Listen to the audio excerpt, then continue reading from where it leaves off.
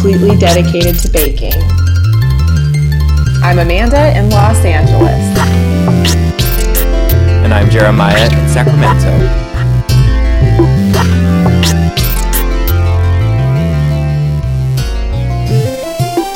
This episode is sponsored by So Chatty Chocolate. Amanda, I have a question for you, and I'm going to sound like a total creep, but it totally fits with the theme of this episode. Have you ever baked topless?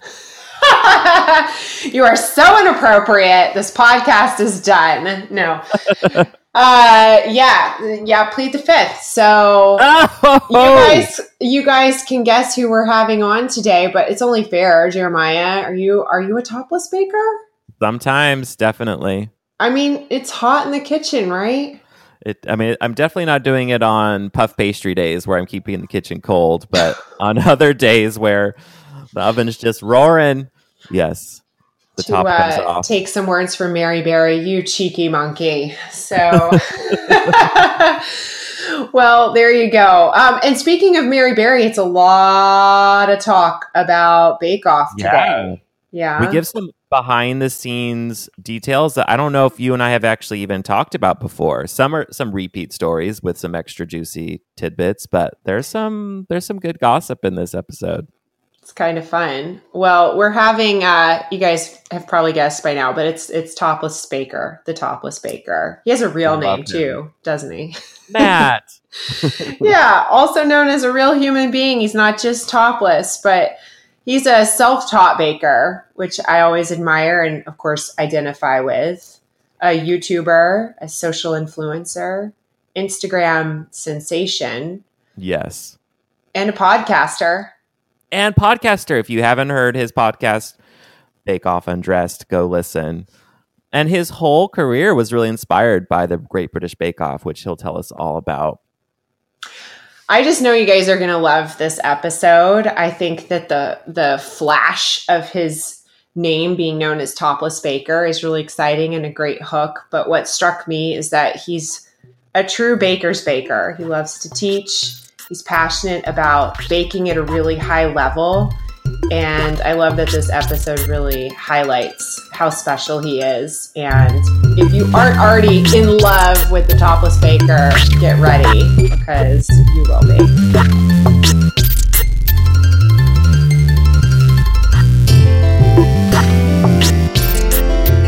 Amanda, do you want to start? Sure. So we asked our listeners, as we do so many times, for questions for our guests that are coming on. And I think it would be amiss if we did not jump to immediately the most popular question. Should we call out all the Instagram names, Jeremiah? Embarrass the listeners a bit? No, that would be mean. But we'll just say... take forever to read them. Yeah. A very long list of people would like to know why you're topless. Oh, the most... I was going to guess that was coming. So really the topless thing started as a bit of a joke, to be honest. So it must have been like 4 years ago now. So you guys are Bake Off superstars. And I don't know if it's the same in America, but in England, when the Great British Bake Off is on, a lot of companies will have kind of inter-company bake-offs. So like every week, if it's pie week or pastry week or whatever, everyone will have to bring in a bake and then it gets judged. And then at the end of the 10 weeks, whoever wins from that team, I don't know, gets some money or they get, the pride of winning. And we did a bake-off at the company I was working at and I won. I was like, yeah, I know, I won company bake-off, not real bake-off, but company bake-off. And someone said to me, they go, you know what, you exercise, you look good with your top off, you should do naked baking. I was like, wow, that's too much. That's gross. Come on. And so for some reason, I just Googled topless baker. And there was one article that came up with this guy in China who'd gone viral for cooking topless like once in his kitchen, but no one was doing it. There was no shirtless chef. There was no topless baker. So I was like, I'm going to buy the URL, toplessbaker.com. I'm going to get all the social handles and I'm just going to start a blog. And I just started this blog as a joke, it was really just a bit of a joke. And then it was a really quick growth, and it just all happened really quickly. And this Topless Baker thing became really serious, and now it's my job. That's amazing. Yeah, Amazing. really, really random. Very random. I can't ask this question. I'm trying to force him into the next question. Oh, do it. Come on. So the next question is, are you topless now? You know what? I'm not actually. I'm in my gym kit because after this, I'm going to go to the gym because I need to look good topless. But I'm not really topless that often. Like, I'm only ever topless for an occasion, like if I'm shooting a YouTube video or maybe I'm going to an event. And so people complain actually on Instagram, on my Instagram stories. They're like, "Why have you got so many clothes on? Like, why on earth are you wearing clothes?" I'm like, I am a normal, like I am Matt. I am a normal person. I do. I don't go to my dad's house half naked on a Sunday afternoon. It's so people really struggle with that concept that I wear clothes 90% of the time.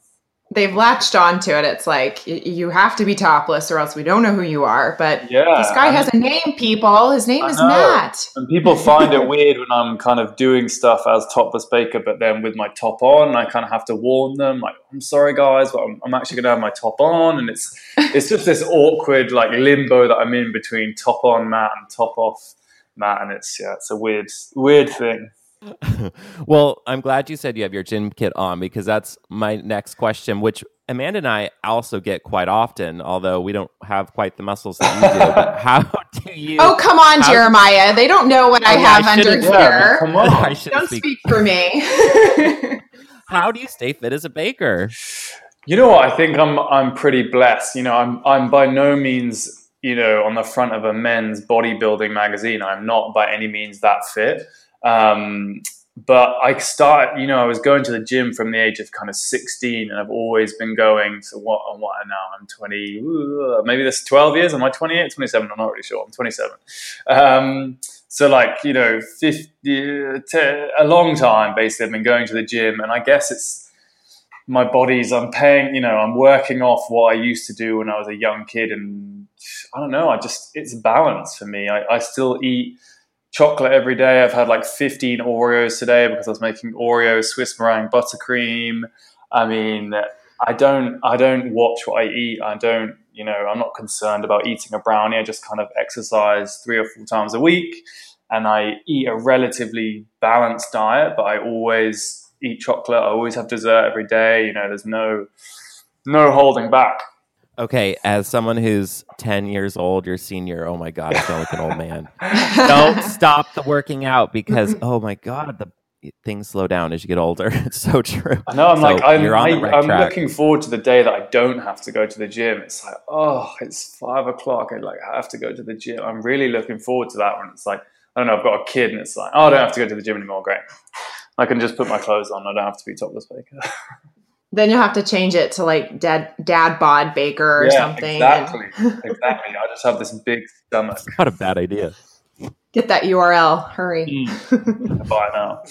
Okay, before we go any further, I'm dying because I watched Bake Off last night, and I have no one to talk to. But you're the perfect person to talk to, because I know you obviously watched it. I saw your podcast just popped up. But what the heck? Okay, hold on. Spoilers, people. Yeah, people need to be warned if they haven't seen it yet. We're about to ruin like the biggest moment of the show. Yeah. Spoilers, and then also, Jeremiah, will you clarify for like American listeners? Because a lot of American listeners only know of like the Netflix or PBS, or possibly only know of it. So it's not on there. It's not one of those. No. So I'm watching Bake Off with the UK, and they're in season 9. It's happening live right now, whereas in America, everyone's watching season 8 on Netflix. So you people in America, unless you're sly like me and find it online, you're going to wait a year to hear what Matt and I are about to discuss, which I thought was pretty epic. So what the heck, Matt? Why didn't Raul go home? Oh, well, I mean, Rahul's been this unbelievable baker throughout the whole competition, and really not very confident, but he's got like 6 Hollywood handshakes. I mean, he's smashing it every single week. But this week, he just bombed it. Like, I haven't seen your guys' series because I don't have access to the American one, so I'm not sure how you guys fared in like different challenges and stuff. But we did great in every single we one. did great. I need to catch up and watch yours. But he just had the worst week ever. He was burning his Danishes. He was, it was unbelievably poor from him. And then in a shock revelation at the end, he didn't go home and Manon got sent home. And I actually swore at the TV. Like I was angry that he didn't go home because, he's a great baker, but it's a week by week show. Like, it doesn't matter what he did yesterday. It's all about what he did on the day making Danishes, and he totally messed it up.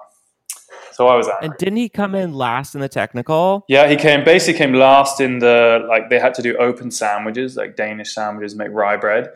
He basically came last in that. He came last in the technical, and he burnt his Danishes. And in the showstopper. Yeah. I mean, I don't know how. They're saying that he was kept on for entertainment purposes because everybody loves him.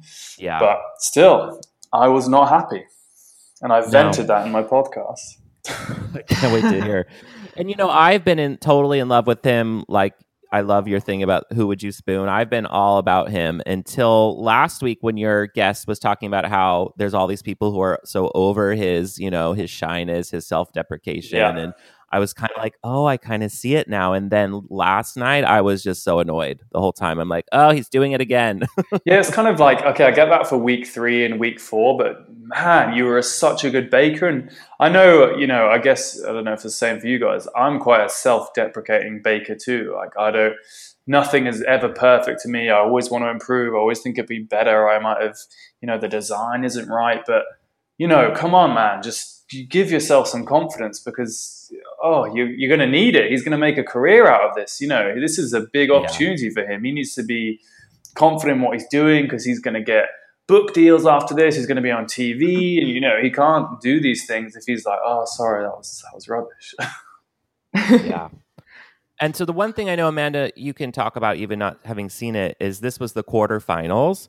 And Matt, I don't know what you thought, but I felt like everyone was losing their beep. Like they were all struggling a bit, like overwhelmed, really stressed out. And I know for us, I think, Amanda, each of us kind of had our own sort of peaks and valleys within the season. And I know by the quarterfinals, that was the week I went out, that it was, I remember I think you might have been like kind of getting into your zone. And I think I was starting to lose my shit. I don't know. It is weird how different weeks somebody would be riding a high and kind of like find their stride. And then other weeks, I mean, for me, it was bread week was just a bleep storm and just, so painful. And other people seem to, kind of sail through that. And then, I think it's weird. And then one thing I'll say, having not seen it, so I can defend this poor, is it Raul or Rahul? I'm not sure. Rahul. Rahul. Okay, I have to defend him a tiny bit, just on the possibility that it's editing, because I can tell you, and you can as well, Jeremiah, from so many questions, and whether it's in the tent or the interviews outside, those go for so long that they have every version of your experience to kind of choose from to then present. So you could go to the interview and say, I'm doing really well. I think I'm going to stay in. I was really happy with my bakes. And they could say, was there anything you were unhappy with? And then you say, well, I didn't love this part. I felt a little strange about it. And then they could choose that part of every interview and every little tidbit. And then suddenly Amanda's the insecure one or Rahul is the insecure one. Or they could play it the other way and only take the snippets where every time you're like, I think I'm going to win. And then every little clip, they're like, we hate this arrogant person. They just stand and say they're going to win over and over. But I don't know, just a little. I always have to defend. I love that inside knowledge. That's what I need. That's what I need. We'll give it to you. Oh, good. So how do you guys feel like watching the British version having been on the American version? Is it really different for you? Is it how does it feel? I mean, I don't have the what is it? The PTSD anymore. I used to literally be like, I can't breathe. Now I relax more and I enjoy it. I'm super jealous of them because they generally have a week off between episodes from what we were told. And so they practice for a week where we were all just stuck in a hotel, and we had one day between episodes with no way to practice. And so we were supposed to be improving week over week, but we were having to just guess at how to improve our recipes because we were in a hotel. Yeah. So you film the whole thing in like 2.5 weeks and 3 weeks, rather than they do this over a whole summer, basically. Exactly. I think we were there a total of 5 or 6 weeks with 1 week off where we got to come home. Yeah, it was 5 weeks. We did 2.5, and then we went home for about 10 days, and then 2.5 weeks again, and then it was over. But it was, we had like a few days to acclimate to the time change, and then film 2 days, 1 day off, film 2 days, 1 day off. And like Jeremiah said, no kitchen or anything. So we're always jealous of that schedule because I'm like, I would like to see how much we could have improved possibly if we got to go home and take the feedback and then apply it to the new recipes and then go back and see what that would mean. But I do think as far as like your question, like the differences watching, to me, the pace is slightly different just because the editing here had to include commercials, which there, I guess now it does as well. Yeah. Right? But they kept the length, right? Or no? Because it just changed. This is the second year was the BBC, and then it just switched to Channel 4. And Channel 4 is a advertising, like a channel that has adverts, and the BBC isn't. So this is, so now it's about an hour and 15 minutes, and it used to just be an hour long. I'd say otherwise it's very similar. We lack the charming accents, but the feel good. I don't even know who your hosts are. Oh God! Well, ours were. I mean, it's we've had some drama in our. You should Google it. Let's maybe just leave it at you should Google it. Okay, all right. But we had Mary Berry. Her last ever Bake Off situation was with us. So no way. Yeah, the news came out that they were moving to Channel 4 when we were with Mary. So that whole drama was circling in the tent of like, what's she gonna do? And then Sue came over to our tent to say goodbye to the staff while we were shooting. So we got to meet her. Oh my god, I would cry if I met Mary Berry. It's like my dream. It's like meeting the queen of baking. Well, she's interesting. Oh no! Don't tell me that. Don't break my heart. I think she's a total professional and forever. Like my thing about Mary Berry's, I'm like, she's patted me on the butt, and I feel really good about that. I don't even think she's seen a butt pat in the English one. So you got a frisky Mary. My favorite thing she ever said to us or to me is we were starting the day and she walks by and she's smiling at me, or sort of smiling, and I said, I hope you have a good day, Mary, and she looks at me and she goes, it all depends on you. So intense. Yes, Mary. Like, oh God, I'm dying. You knew that PTSD you were talking about? It's coming back now. Thanks a lot, Jeremiah. So, okay, we got to move on. We are kind of like dancing around it, but I did want to make sure that in your words, you got to describe your podcast for our listeners because we love it. You have two big fans right here, and I want all of our listeners to hear about it. Oh, thank you. Well, this is the perfect platform to talk about it. So my podcast is called Bake Off Undressed. So the undressed element is basically a homage to me, a topless baker, but also kind of a fan cast type podcast all around this season 9 of the Great British Bake Off. So it's a very honest, like open discussion. We don't hold anything back. We give our honest opinion because it's not sponsored by, Channel 4. It's not in association with the Great British Bake Off. So we kind of are pretty ruthless. And every week we watch the episode of the Great British Bake Off and I have a new guest on. So I've had past contestants on like Tamal and Benjamina. I've had other YouTubers on, and we just discussed the entire episode, kind of breaking down the drama and the mishaps and who we think's gonna get sent home, who you'd like to. We have different segments like spoon, fork, knife, which is kind of like snog, marry, kill. Very interesting things, but it's all around the Great British Bake Off. And there's only 2 episodes left though, because the Bake Off's about to end. So we need to kind of figure out what we're gonna do with it next. Are you going to continue podcasting? I hope you I do. hope so. It's just figuring out like what it's going to be next. If anyone has any ideas, that would be great, because I love talking about baking and food, but it's like, I want to make it a wider podcast that attracts more of a US audience, because obviously you guys don't have the season of the Great British Bake Off yet, so a lot of my US fans can't listen to the podcast because they're like, hey, I don't know what's going on. I don't know who Rahul is. So I want to make it like very inclusive for everybody. So I need to have a think about that.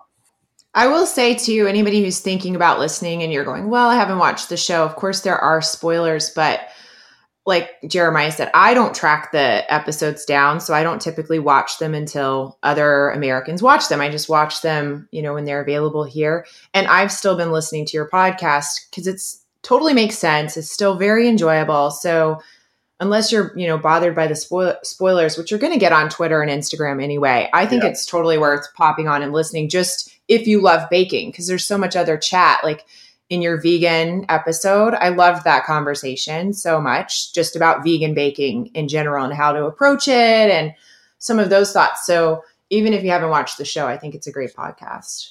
Perfectly said. I mean, I don't need to add anything myself there. You nailed it. Yeah, we do. There's your commercial. Sorry. Thank you very much. That was perfect. That sums it up to a T. Well, let's play your game of spoon, fork, knife with some of the past Great British Bake Off seasons or contestants or challenges. You can choose whatever you want, or if you want me to narrow it, I can. But so I would probably spoon. Do you remember Selassie? Yes, we've had him on. Yes, you had him on, didn't you? I saw on your podcast you had him on, but I freaking love Selassie. Like he's just so down to earth. He's really honest, very open. And I just love Selassie. If I could hang out with Selassie all day long, I totally would. I think he was just posting about you yesterday or something on Instagram. Yeah. Which was really exciting. I love getting verification from somebody that's actually been on the Bake Off. And they're like, hey, yeah, we enjoyed your podcast. So I love Selassie. I think I tried to get him on the podcast, but he's in Switzerland training to be a pastry chef. So I haven't really had the chance to see him, but yeah, love him. And then, because you guys have got season 8 right now, haven't you? Yes. Yeah. And have you seen the guy, Steven? Yes. Yeah. Yeah. Oh, so he's there's a guy this year called Dan who got kicked out, but Steven is my Dan of this year. Like he was so precise in his baking and very clinical and very much the way I like to bake, like very design driven, very organized. Everything was really presented very well, but also tasted really good. And I just loved the way he went about baking. So I was going to fork Steven because he was forkable. And knife. This is the nasty one. I like it. Yeah. See, I think I want to knife Paul Hollywood. Like I want to get him off the show because I don't know. Like ever since it moved from BBC to Channel 4, I just don't love him anymore. Like he used to be like a bit of an inspiration, but he's just a bit of an a-hole now. So I'm not loving Paul, and I'd like to knife him off. Maybe they should replace him with, a young male baker like Topless Baker instead of him. Yeah. We totally called the American show. We didn't call them. We wrote them, and we said, because they needed new hosts, and we're like, Amanda and I will do it. Oh, yeah. Yeah, so I'll just go be employed. Yeah. Oh, my God, totally. Yeah. Also, I was so sad when Dad left this season. I thought he could have won the whole thing. I'm like begging him to come on the podcast, but I think the PR is quite tight, and they don't let you do anything outside of Bake Off until the season is over in case you give anything away. So I don't think he's allowed on for a few weeks, but I love him. He was great. He's fantastic. Yeah. You will love him too, Amanda. I know. I can't wait to watch. I feel like I already know these people and from social media poking around, and I'm so curious. But yeah, these are good teasers. It's going to be great because you can binge it all once it's all, all done. You can watch 10 episodes in 3 days. It's going to be, jealous. Bake Off and chill. I think while we're copying your podcast and kind of having some fun with you, we should also ask, what is your icing on the cake moment as a baker? Just throughout your time baking, do you have anything that you're super proud of that was just your star baker moment? Super proud of. So I reached 100,000 YouTube subscribers last year. That was quite a big achievement for me. I never kind of thought I would be a quote unquote YouTuber. So getting to 100,000 subscribers was like a really big achievement kind of in my career. But I'm thinking food wise, kind of what I've baked that I was really proud of. I wouldn't say there's like one specific bake, but I think kind of I've started to really nail down my cakes and get like the flavors right and the buttercream. Like, listening to your buttercream episode, by the way, oh my goodness, I just wanted to join the conversation. I was like, yes, French, Swiss, Italian. Talk to me about temperatures and whisking and soft butter. Oh, I loved it. But everything about cake, I just love decorating cakes, and kind of my ability to decorate has improved, which is kind of my icing on the cake for myself. I love that. As a cake person, that makes my heart sing. Jeremiah, can we jump to a listener question? Because I think it's appropriate. Yeah. So from Southern Fatty, who we were talking about. Yeah. So he writes and says, why the hate for American buttercream? You must not have had Amanda's, he says. I did not put that on there, I promise you. It's just, it was funny listening to Tessa talk about it, because you could see she was biting her tongue. She was like, yeah, American kind of has its place. It's kind of grainy. I just think it has like no depth of flavor. It has no, like, it really adds nothing to a cake other than sweetness. I think it's a really good, actually, I'm not even sure it's that good for a beginner, because it's kind of not that easy to pipe or decorate with, because it's not quite smooth enough. I just think if you're looking at what a professional cake decorator would use, other than maybe like Cake Boss, who probably uses American buttercream, I think every cake decorator in the world would always use a meringue-based buttercream. So I just don't know why you would use American, and it's just too sweet and grainy, and I find it really difficult to make, actually. And I'm really confused about these Instagram bakers who make these amazing cakes using American buttercream. And I've tried their recipes, and I can never get mine to look that smooth. So I just give up. Okay, I'm going to challenge you right now to crack this, because it can be cracked. I feel really I'm such a fan. Cream or something. I don't know. There's a secret ingredient that I think I must be missing. But for me, it's just like what I love about it is the ease. Like, you could make it so quickly. Whereas if you're making like a Swiss meringue buttercream, there's so much egg white to weigh and temperatures, and it takes so much longer. Whereas if you've got icing, sugar, and butter, you just smash it together and make a really quick buttercream. So you are right. I need to crack it. I can't shy away from it and stick my head in the sand. Okay, so do it for the fan. Yeah, so you can. Obviously, I'd be happy if you tried my recipe. If you want to make your own, I'm going to give you some quick tips. Make sure you use heavy whipping cream. Balance the sweetness with maybe some vinegar and salt. Those are some ideas. As far as flavor, there's so many options for infusing. You could put flavor in with powder, or you could infuse the butter, or you can infuse the heavy whipping cream. Like, I know you know this, but hey, just putting it in your brain. Hey, no, and then mix for longer than you think you need to, and it will break down some of that graininess that everyone loved when they were a kid. I'm just going to say that. Everybody used to be so happy, and now they don't. So, okay, it can be fixed. I just have to do my buttercream commercial because it's really important to me.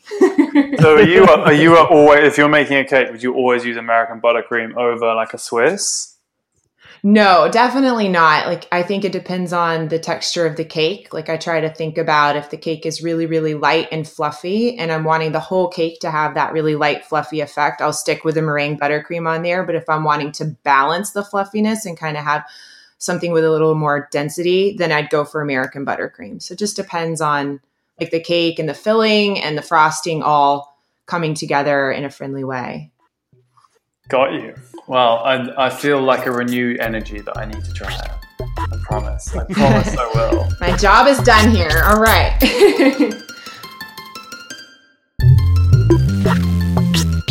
Today's episode is sponsored by So Chatty Chocolate. And So Chatty sent us some of their chocolate, and we've gotten to play with it. And I'm dying to know, Amanda, what did you make?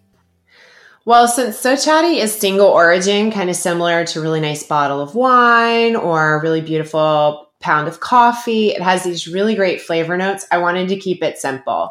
So I made a mousse tart, which is really just the cream and the chocolate mixed together so I could get all those delicious flavor notes to shine. What did you make? Similar to you, I made a chocolate ganache, but I layered it into a buckwheat crepe cake. So I wanted to show off those unique flavors as well. Now, So Chatty is really special. There's only 3 ingredients: cocoa beans, organic cane sugar, and organic cocoa butter that make up this delicious chocolate. And that's not the only thing that's unique about it. I thought it was really interesting that it came in a pouch, right? It's different, something I hadn't seen before. But I learned that the reason they do that is because air can actually deteriorate the quality of a chocolate. So they're protecting their precious chocolate in this pouch. And they're resealable. So you take the cap, and if you don't use all the chocolate, you just screw it back on and store it at room temperature. And then warming it is very easy. Once it's become solid again, you just put it in a bowl of warm water. In about an hour, you'll have gorgeous melted chocolate. All right, so Chatty is available on Amazon. You can learn more about it on their website, sochatty.com. And we have a discount code for you if you're buying some on Amazon. It's 25 flower pods, so 25 FLOURPOD. That's for 25% off, which is roughly $5 off. And now back to Topless Baker. Well, can you tell us one of your soggy bottom moments of baking? Well, I mean, I've got there's one that was really bad. So it was my mum's 60th birthday last year, and she doesn't really celebrate a lot. Like, she doesn't have big parties or anything, but she was like, right, this year we're going to have a big party. She's American, so we invite all the family over from America. So it was quite a big deal. She had, maybe 100 people at this party, and she goes, okay, Matt, I don't want you to get me anything as a present. I want you to make a cake for everybody so that you can feed them. That's my present. She says, I want it to be orange and pink. That's the colored theme. That's all I'm going to tell you. That's all you need to know. So I was like, great. I'll do a 3-tier cake. I'll do chocolate, vanilla, and lemon. I'll, make it 3 tiers, pink and orange, ombre. Really excited. So I made all these cake layers. I was prepping for days in advance, making so much buttercream. And I went to the venue in the morning, probably it was 11 o'clock in the morning, and frosted these cakes and then stacked them all. And England is not a hot country. England is typically really not that hot. And this kind of happened to be one day that was pretty warm, but I wasn't too worried about that. So I stacked the cakes, put them onto the cake stand, and put them in the corner of the room. Took a picture because obviously you need that Instapic, got to get those likes. And then I left because the party wasn't until like 5 o'clock. So went home, got dressed up, whatever, showered, changed. And then me and my girlfriend drove back to the venue. And it was, I don't know why in my head, but I was like, oh, wouldn't it be funny if something happened to the cake? And I go back into the venue and I just turn the corner, and the entire cake had collapsed on the floor because of the heat. And I literally burst into tears. I was hysterical. I was so embarrassed and upset, and everyone was expecting this amazing show-stopping cake. And I don't know, at the time, foolishly, I didn't really know about dowels, so I hadn't put any dowels or anything in the cake to hold it together. So it was just 3 tiers stacked with Swiss meringue buttercream, which is obviously soft and susceptible to heat, and the whole thing slopped onto the floor, and that was it. So that was the worst moment of my career. Oh, wow. I'm going to start crying too. Oh, it was, gosh. Yeah. So I cried. Like, I'm an emotional person, but oh my goodness, I was in floods of tears, like screaming at my mum, like, oh my God, I dropped your cake, it's ruined, I'm so embarrassed. And everyone tries to be really helpful if you have a food disaster. And they're like, oh, just don't worry, just pick it up again, re-ice it. And as cake decorators, we know, once that cake has fallen over and it's not circular anymore, there's no going back. You can't redecorate that cake. It's done. But they're like, oh no, it'll be fine. Just put it back together. I'm like, no, it is not fine. It is ruined. Oh. So all their kind of suggestions were on deaf ears, and yeah, it was a disaster. I had some chocolate cake left over, but that was literally it. Everything else was destroyed. We are like writhing in pain for you. We know exactly how that feels. Did you have any collapses when you were on the show? Did anything of yours now?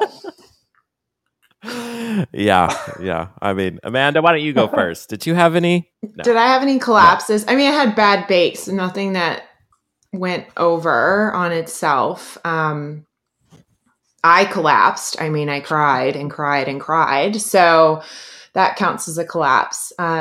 Jeremiah, do you want to open up that moment? Oh God! Yeah, what have I done? Similar to yours. I mean, I grew up around wedding cakes. My mom makes wedding cakes. Like, I feel like I know a thing or two. But it was our first episode, our first showstopper. We had to do a holiday themed 2-tier stacked cake. And I decided that I just didn't test my recipe enough. And I did a fruit cake kind of style thing, which I thought would be cool because we're in England. And it was over 100 degrees in the tent. And I don't know what that is in Celsius, but it was so hot. And then the refrigerators, the freezers they gave us would not actually cool anything. So like I put in my cakes and they would be still hot in an hour. Because we all figured out, we all need to put like bags of ice in the freezers and the fridges to help keep the temperature down as you put hot things in. So we had to ask production for those sorts of help, because otherwise those fridges were useless. I don't know how the British people get it done because we were suffering with those refrigerators. So I also decided to use white chocolate ganache, another stupid decision. And basically my cake, like I put in like handfuls of supports, but the cake was too soft and it just started imploding. It never collapsed like Ruby's did, but it like kind of sunk into itself. And this is one thing you need to know, Matt, on Bake Off. Once things start going wrong, you get your own cameraman, like a cameraman who does not leave you. Like he's just there. Like usually 2 inches from you, like right on you. Yeah. And you have your own producer that's asking you questions the whole time. And she was like, how do you feel? How do you feel? Are you like, do you have enough time? Do you have time? Are you going to die? Are you going to die? Are you going to go home? And I was the guy who was like, I show no weakness. And so I just was like swearing in Portuguese and like just kind of continuing on like nothing was wrong. And it was a pretty funny day. And then I went like kind of crazy. Like I couldn't stop laughing like a crazy. Did it taste good though? Did you get away with like flavor instead of like? They said it was underbaked. I don't know. They just. Here's the funny thing: it wasn't the worst one. Can we say though the really positive thing, right, is that his cake looked like a tree because he had covered it in these meringues. Were they chocolate, Jeremiah? Or it was supposed to look like a forest. Yeah, so it had like a forest tree vibe. So the fact that it was leaning almost kind of worked. Like obviously it wasn't ideal, but it almost like had this very forest. And I mean, from a distance, from my bench, I'm going, what a clever idea. Like until we walked out of the tent, I didn't realize that wasn't part of your design. I just thought this is like off the chain creative, but so it kind of worked. But the best part was when Mary said, okay, so I made these marzipan balls that I dipped in colored sugar that looked like ornaments. And she bit into and she's like, oh, your balls are delicious. All the innuendos. Yeah. So there you go. Okay, since we're back on Bake Off, one thing I really wanted to make sure we got to ask was, what would be your perfect episode? Like the theme and the challenges? I think I'd have to go cake. I'd have to go cake week. I think that would be my dream week because like they seem to make so many mistakes in not crumb coating or chilling their cake and not icing it properly. And I feel like I just have enough basic knowledge to just get semi-sharp edges of like a nice crumb coated cake. And I understand there's time pressure and there's probably something I don't I don't understand from watching it behind a TV screen, but they seem to, they're not letting their cakes chill. They're putting buttercream on hot cakes. And I feel like I feel like I could survive that week because I wouldn't make basic errors. So that would be my dream week, having to do like a stacked cake like you guys did, or some kind of, like little cupcakes, or just something where I could decorate and also show off some like really basic knowledge. That would make me feel comfortable. That would be fun. Yeah. And what technical would you have liked to have tried that you've seen, or what technical would you give bakers? That's a really the first thing that jumps into my mind is that I'd want to give them croissants, but I know that's a really long process. But I feel like laminating dough is such a difficult thing to do. I've tried to do it once myself to make croissants, and I found it so hard because it was just such a lengthy process. So I would be impressed by the skills of a baker if they could do any kind of French doughs laminated to make some kind of pain au chocolat or a croissant or something like that. A cruffin, I don't know, something crazy. It'd be really fun to see them all lined up too, like to see the differences and because it comes down to like rolling them and the butter spilling out. I would love to see like a Dominique Ansel. I would love to learn. He would be a great. Oh, he'd be so cool to have on. Wouldn't it be a guest judge? Like, right, you've got to make a cronut. Oh, restful. Have you tried to make those? You know what? I've looked because he gave like a kind of cheats recipe. He's got to put it on the internet. And again, I just can't be bothered to make the croissant dough. I'm just like, nah.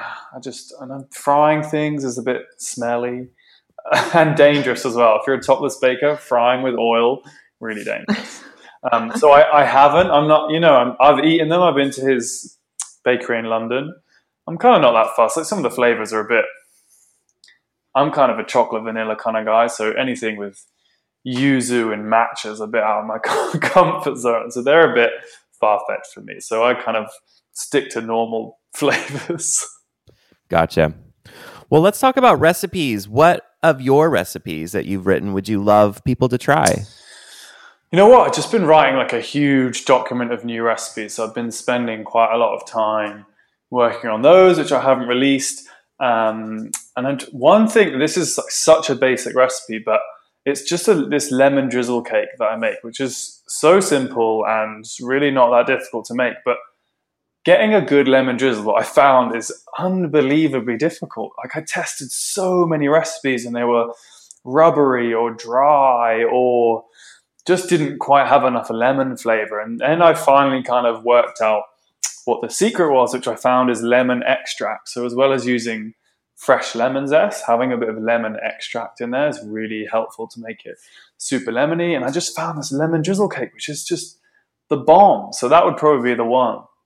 I'll have to make that. Do you know, I've never made a lemon drizzle cake because in America, like lemon pound cake is such a thing, but to make a lemon drizzle, I've always wanted to, but maybe now you've given me permission. That'll be something I'll attempt. I'll have to send it to you, but it's kind of the secret of adding. I always add a sugar syrup to any cake I'm making. So I always, kind of a pound cake, you would leave it as it is. And a lemon drizzle, again, you'd probably just leave it as it is. But I think adding a little lemon sugar syrup just as it's come out of the oven kind of adds to that moisture. Everyone hates the word moist, but it adds to that moisture to the cake. So that's kind of my little secret that I add in there. I love it. I feel like as a baker, I love that word moist. That means I'm going to be happy. I'm with you. I like it. I use it all the time, but some people get really upset about that. It's such a hard word to get around because there's not, like, I always try to think of like something I can use instead. And I'm going, you can't say your cake is wet. Yeah, like anything else is just as bad or worse. So wet, that's just terrible. Yeah.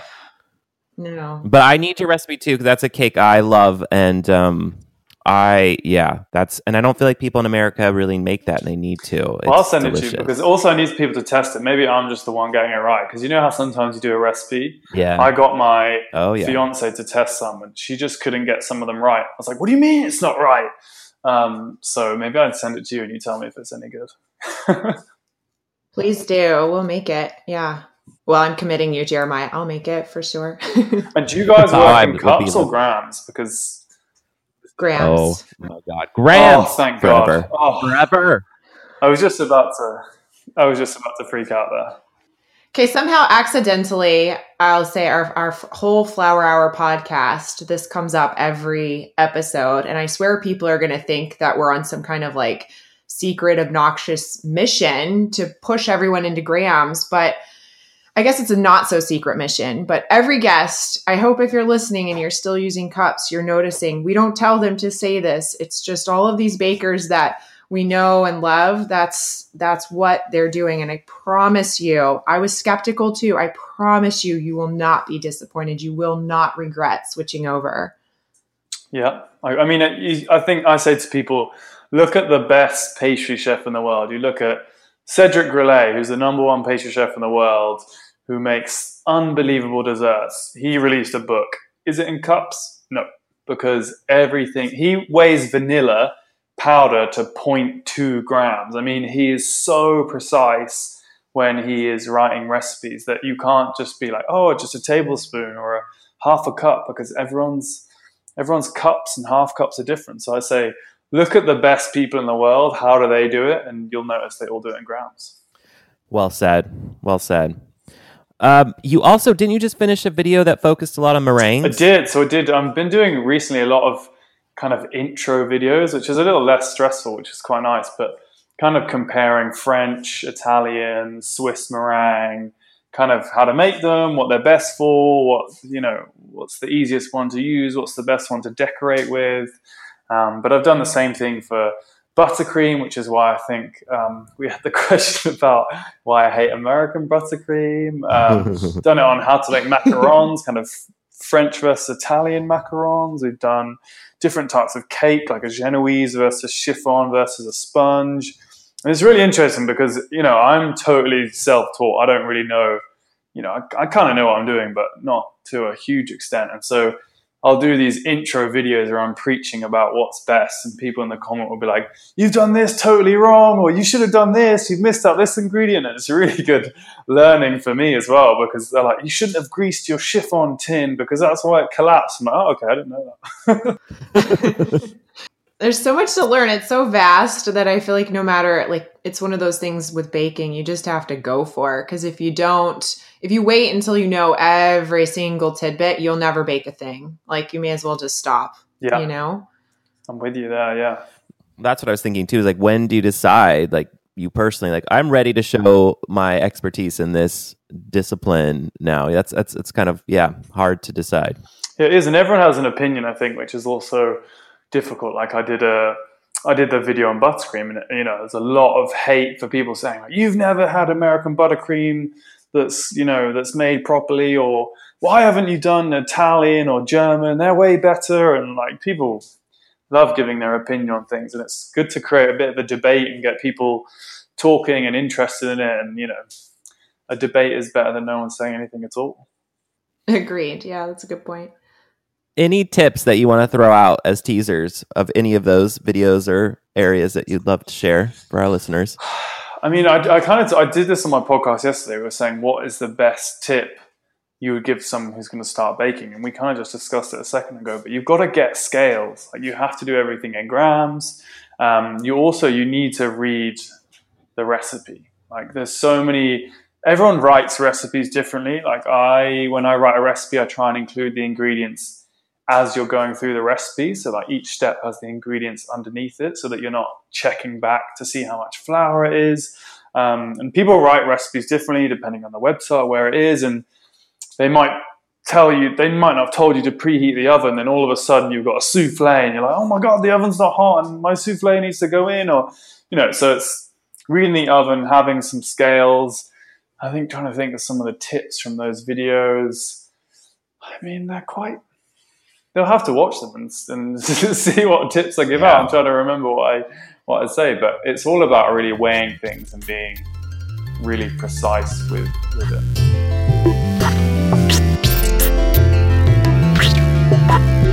All right, so at the start, we started with listener questions. So I think maybe before we run out of time, we should get to some more. Are you good with that, Jeremiah? Absolutely. Okay, so these are from Instagram. So Hannah, let's see, Reitermond, is that right? Hannah Sounds good to Reitermond? me. Okay, it says, I love his unique piping techniques. I'd love to hear how he comes up with them. Oh, that's something I've become really obsessed with lately is piping. Like I have a huge box in my cupboard of just a million different piping nozzles, and I'm always looking for inspiration from other people. I wouldn't say something I do is completely unique, but it's how can I use that piping nozzle in like a different way, whether it's rotating it or piping it at a different angle or a different speed or shimmying it. And I just kind of spent a lot of time with a lot of buttercream and whipped cream and piece of paper and just literally playing around with all these different piping tips. It's really a case of practicing and coming up with your own kind of crazy designs. But I look at a lot of pastry chefs. I really look at a lot of pastry chefs and try and see what they are doing with piping nozzles or like mechanisms that create different designs in their piping. So that's kind of where my inspiration comes from. So it's really just playing around. I don't have a particular skill, but it all comes from my head. So play, play, play. Yeah. And then piggybacking on that, Southern Fatty wants to know, do you name your piping tips? Do I name my piping tips? No, I only call them by what they are. Like, so if it's a Wilton, I'll know, oh, it's a 4B or it's like a 104. But otherwise, they all pretty much are started. They all have some kind of spikiness. I'm like, it's a large started. So no, I don't have any names for them, but that's a great idea. I should give them names. It's a really funny idea. Like have little pet names Oh, for them. Color code. Southern Fatty also wants to know what's your favorite US sweet that's hard to find in the UK. Ooh, that is because I'm actually half American, so my family from Massachusetts, so I go out every year, pretty much like every year or every 2 years, and try and like eat my way through wherever I am. I'm trying to think like a US sweet. Like I love the cereals. I know that's not really a sweet, but I love Apple Jacks and all those like really trashy, sugary cereals. They just remind me of being a kid and being in America and kind of waking up late in the summer and having Eggo waffles and Apple Jacks and like I don't know all the crazy breakfast stuff you have. I think I miss Pop Tarts, Eggo waffles, and Apple Jacks. Those really horrendously bad breakfast foods are probably my favorite sweets.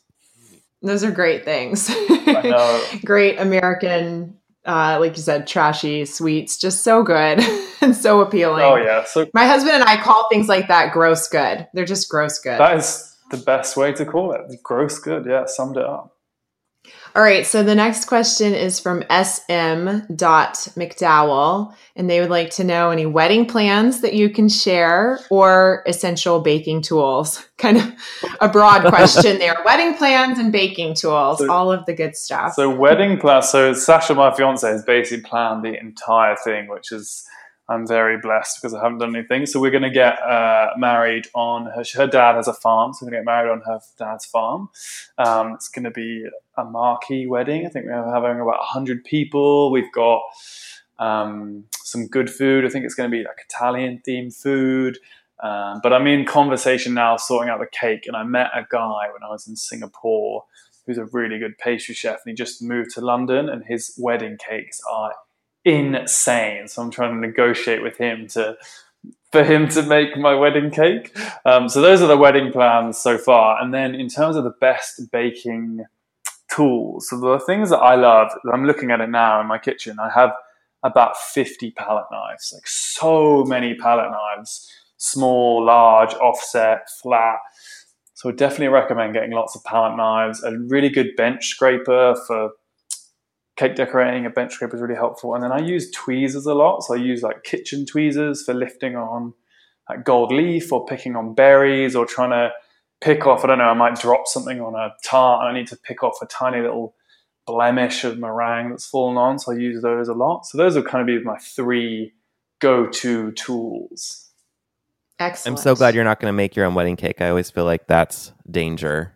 wedding that was the happen? first question I got. Everyone was like, "What's your wedding cake going to be?" I was like, I really don't know. I mean, this guy's designs. He showed me some, and I was like, dude, that's going to get 100,000 likes on Instagram. Like, it's insane what the cakes he made were just. I was really jealous of his skills. At Food for Travel wants to know, what is your favorite thing to bake? So I always give the same answer, and I want to be consistent. So my favorite thing is lemon tart. So I kind of grew up. I never cooked as a kid, but I grew up. My dad was a Michelin star chef, and the one thing I loved of his that he made was his lemon tart recipe. And I kid you not, you'll never get a better lemon tart on this planet. I've tried Michelin star lemon tarts. I've been to restaurants around the world. No one beats his lemon tart. So I always make his lemon tart recipe. It is my favorite dessert to make. And one of the first things I made, and actually the dessert that won me my little competition when I was doing the bake-off thing at my company. So that was it was the lemon tart that got me here today. Whoa. Yeah.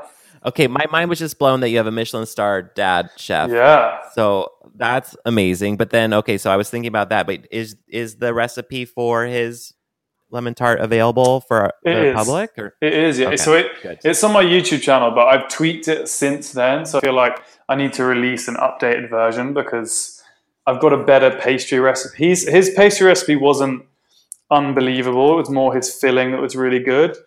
For some reason, his pastry recipe that he gave me, I could never quite get it right. But I think now I nailed the pastry. So I have a better pastry recipe that I need to update it with, and then I need to put it on there. We'll be on the lookout. But again, that's one you guys need to try. I'll send that to you too. Oh, please. So good. Yeah. So good. I'm excited. Okay, so we'll be on the lookout for that. Lots of lemon goodies coming our way, Jeremiah. Perfect time of year too. The lemons are just starting to, come into season.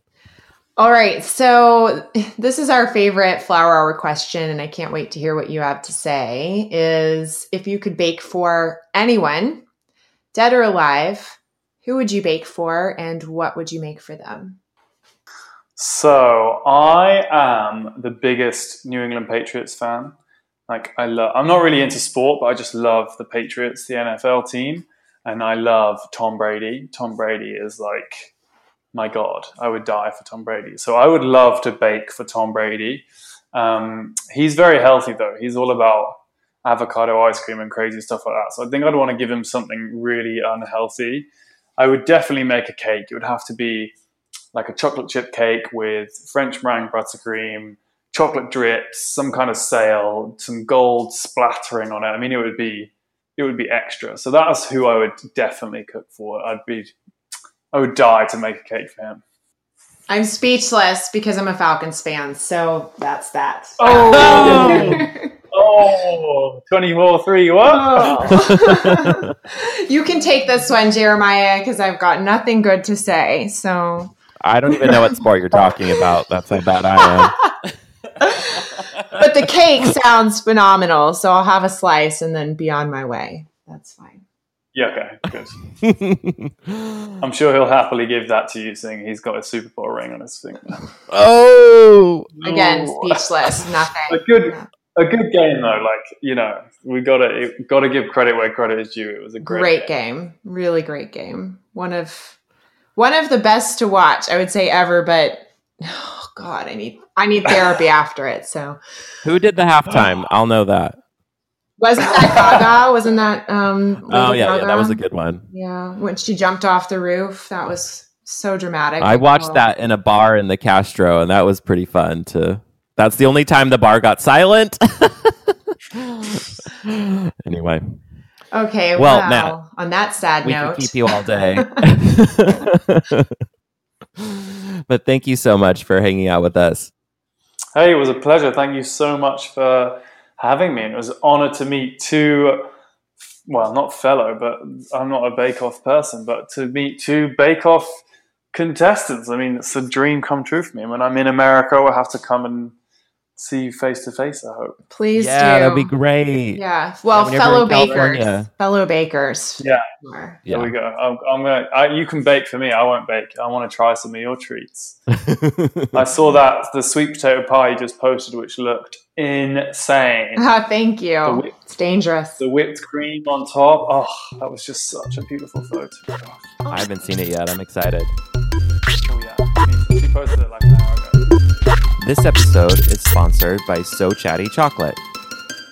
Be sure to subscribe to Flower Hour on iTunes or SoundCloud. And if you're enjoying your time with us, leave us a review. We'd appreciate it.